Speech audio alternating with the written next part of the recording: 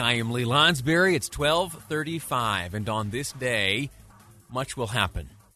It's expected that in about 25 minutes' time, the President of the United States, Donald J. Trump, will appear from the border, delivering remarks from a border location in Texas. That, again, coming up at just about 1 o'clock. Timing of this type of thing often ends up being a fluid affair, so we'll have to be flexible with that. But when he does so, it will, remember, be the first time where he delivers public remarks since the heartbreaking and tragic events that unfolded in our nation's capital just under 1 week ago. I know he answered a few questions and delivered some remarks as he was boarding Marine One here this morning, but in terms of delivered and prepared remarks, we'll have our first opportunity to hear from the president, and we'll bring that to you when it happens. All right, that's just one of the many items we are going to cover on today's episode of Live Mike. I'm very much looking forward to a number of conversations throughout the day. We're going to be looking at the resignation of President Ruth Watkins, from the University of Utah after 2 years as the university's president. And interesting, I did a little bit of searching and found the average tenure, the average length of time spent as university president, just to compare the 2 years spent by President Watkins in her role. And surprisingly, it's 6.5 years. 6.5 years is the average tenure of a university president. Anyway, we'll get into that later on in the program. Also going to be looking at, this really changes the landscape. There are a number of companies throughout the country, both big and small, that have made announcements that they will be withholding political contributions for the foreseeable future. Many of those companies have said specifically that they will be withholding political contributions from those Republican lawmakers who last Wednesday voted against the certification of the Electoral College votes. We're going to look at specifically why those companies have made those decisions, what those companies actually are and what they do, and then we'll be speaking with an expert, a campaign advisor and oftentimes campaign manager for many candidates you know very well, to break down exactly what this means. Is it symbolic? Or does it have the potential to dramatically impact the way that candidates fund their campaigns? I'll ask you this question right off the bat. Does it change your attitude? Have the events of this past week, have they impacted the way you will contribute politically? If you are one with a desire and the disposable income sufficient to offer up contributions such as that, does it change anything for you? Anyway, that's coming up later on in the program. Right now, though, we have to talk about the most pressing issue before the United States Congress right now, and it is a vote upcoming this evening, specifically to pass a resolution calling on the Vice President of the United States to invoke the authorities available to him in the Cabinet of the United States in Section 4 of the 25th Amendment. We have been over and over and over the details of how the 25th Amendment works.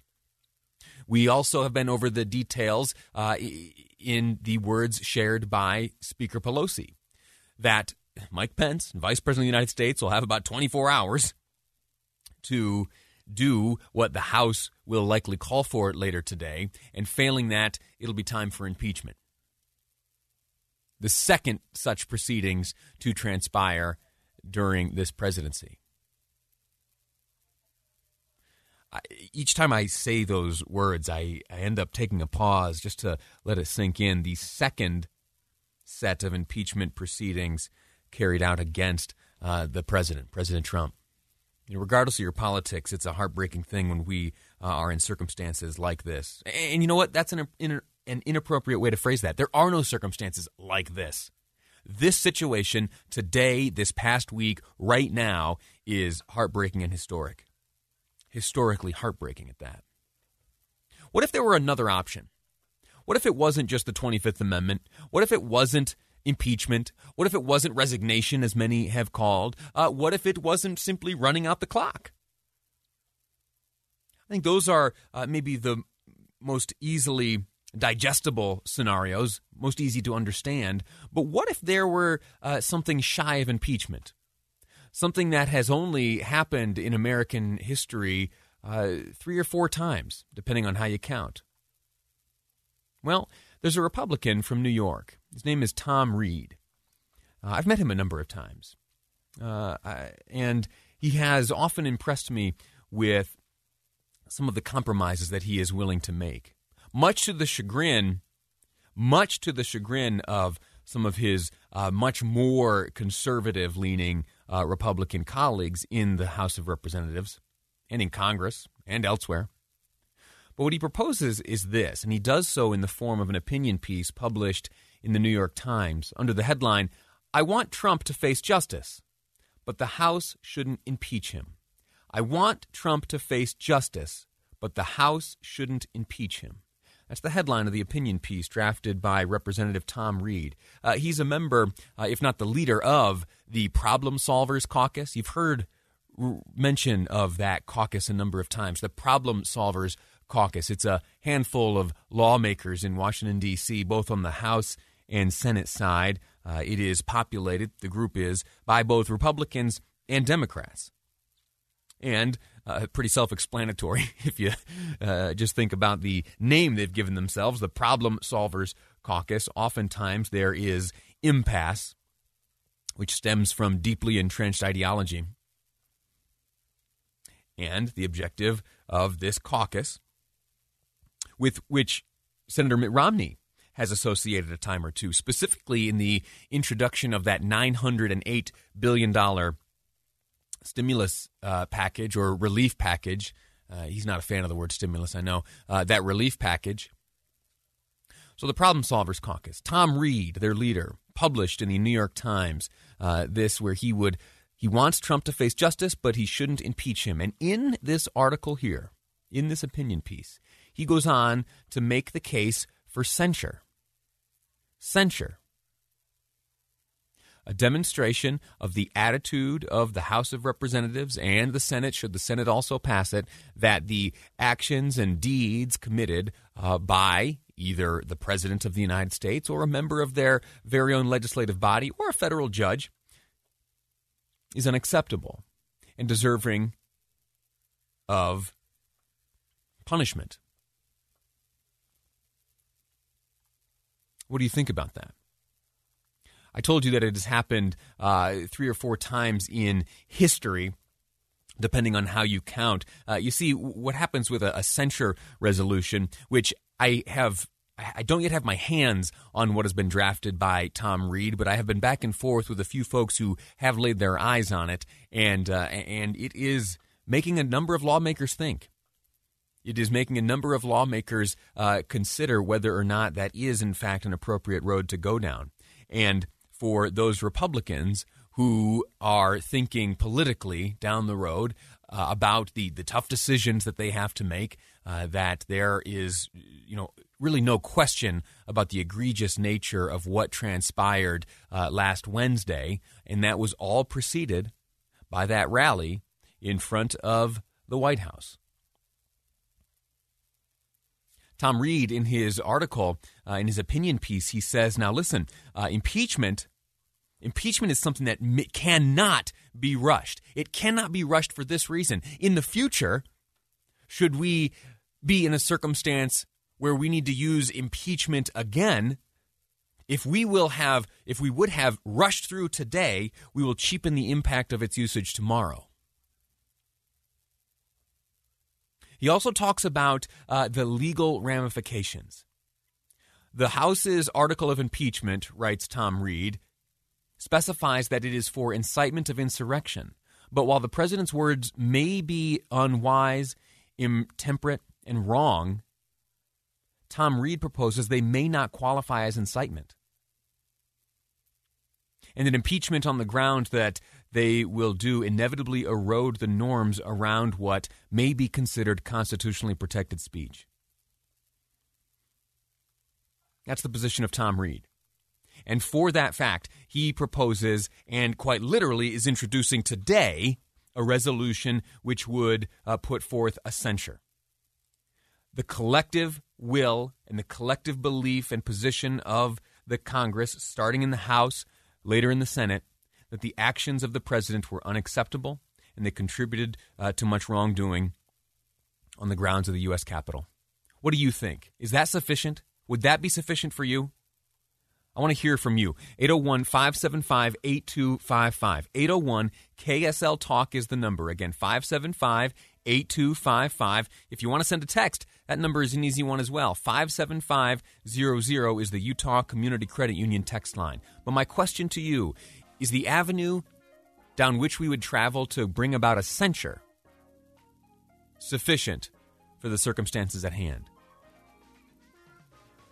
801-575-8255. Your call's next. I'm Lee Lonsberry. This is Live Mike, and you're listening to KSL News Radio. Welcome back to Live Mike. I'm Lee Lonsberry. We've been discussing, from the top of the show, we've been discussing alternatives to the 25th Amendment, alternatives to impeachment, alternatives to resignation on the part of the president. And one of them, which has been proposed in the New York Times by a New York representative, a gentleman named Tom Reed, a Republican, member of Congress, and the leader of what's known as the Problem Solvers Caucus. It's a bipartisan and bicameral group of legislators who come together when the situation is tough.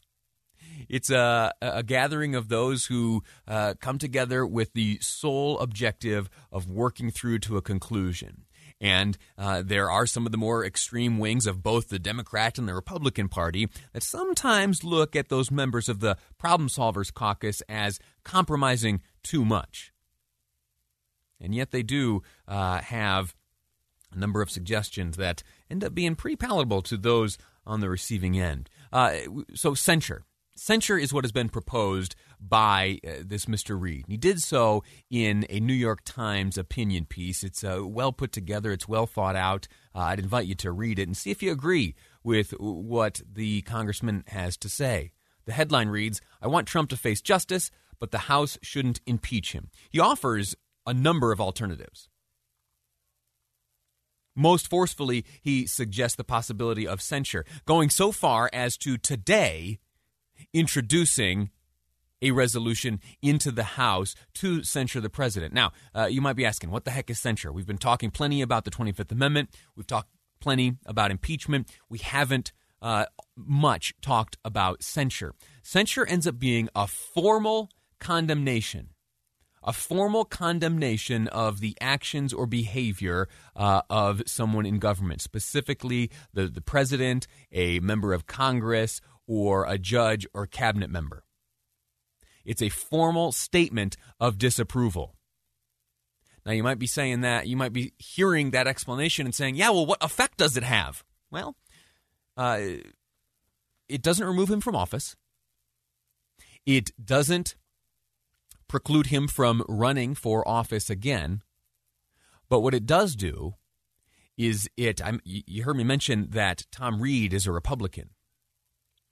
What it does is it gives Republicans an opportunity to condemn this behavior or condemn what they believe to be behavior undertaken by the president for the events of last Wednesday. It allows them to condemn and communicate disapproval without engaging in the impeachment process. Because there are those, and I'm telling you, there are those with whom I have spoken who do not like anything about what happened last week. They do not like anything about what the president had to say leading up to the events at the Capitol building. But the process of impeachment, they estimate, goes a little too far, in that the hurried nature of the process required to bring about the passage of an article of impeachment at this late hour, at this late stage of the administration, that it cheapens the impact of impeachment itself. What do you think? Do you agree with that? As I've explained censure to you here, as Tom Reed, we now know, is introducing a resolution, what do you think? There was a phone call which took place just yesterday, and I have read some of the notes from that phone call. The person heading the phone call was the minority leader in the House, Kevin McCarthy. And in that, he discussed a number of options, one of those being a resolution of censure under the rules of the House. A resolution of censure under the rules of the House. That is the top Republican in the House of Representatives putting forth this as a possible scenario, this as a possible option, this as a way for those Republicans who don't agree with impeachment, who don't believe it to be an appropriate application of the process, but who also think that the president deserves reprimand, that his actions must be condemned, that they want to, on the record, communicate a statement of disapproval. Censure allows them to do that. In just a moment, we'll go to the phones, and I invite your calls as well at 575-8255. 801-KSL-TALK is the number. Last thing I'd point out on this is procedural. It would require the blessing of Speaker Pelosi to allow this resolution of censure to be even voted upon on the House floor. So would it come to that? I don't know. I doubt it. But each and every one of the Republicans who has these feelings, number one, that impeachment is not appropriate, and number two, they do disapprove of the behavior and conduct of the president in relationship to the events at the Capitol last Wednesday. You can sign up as a co-sponsor. You can, on the record, associate yourself with this condemnation. You can do that. You can do that. And the strength of impeachment can be maintained for the future if that's your belief. Joan from West Jordan calls. Joan, welcome to the program. Thanks for listening. Thanks for calling in. What do you think? Is censure sufficient? No, I don't think so. I think the quickest she can get that guy out, he terrifies me. I really think he's mentally off, and if he's got more time, if he thinks getting back at the public because they're not voting for him, he could start World War III. That really scares me. Joan, listen, thanks for the call. I understand what you're saying, and I have been made aware of certain phone calls to leaders at the Pentagon, calls placed by high-ranking Republicans and Democrats asking, okay, what's the worst-case scenario? What is the worst-case scenario? Now, the Pentagon's not going to reveal, of course, what that worst-case scenario is, but there are those at very high level thinking exactly along those lines. Got about a minute left. Let's go to Glenn quickly from Sandy. Glenn, welcome to the program. Hi there.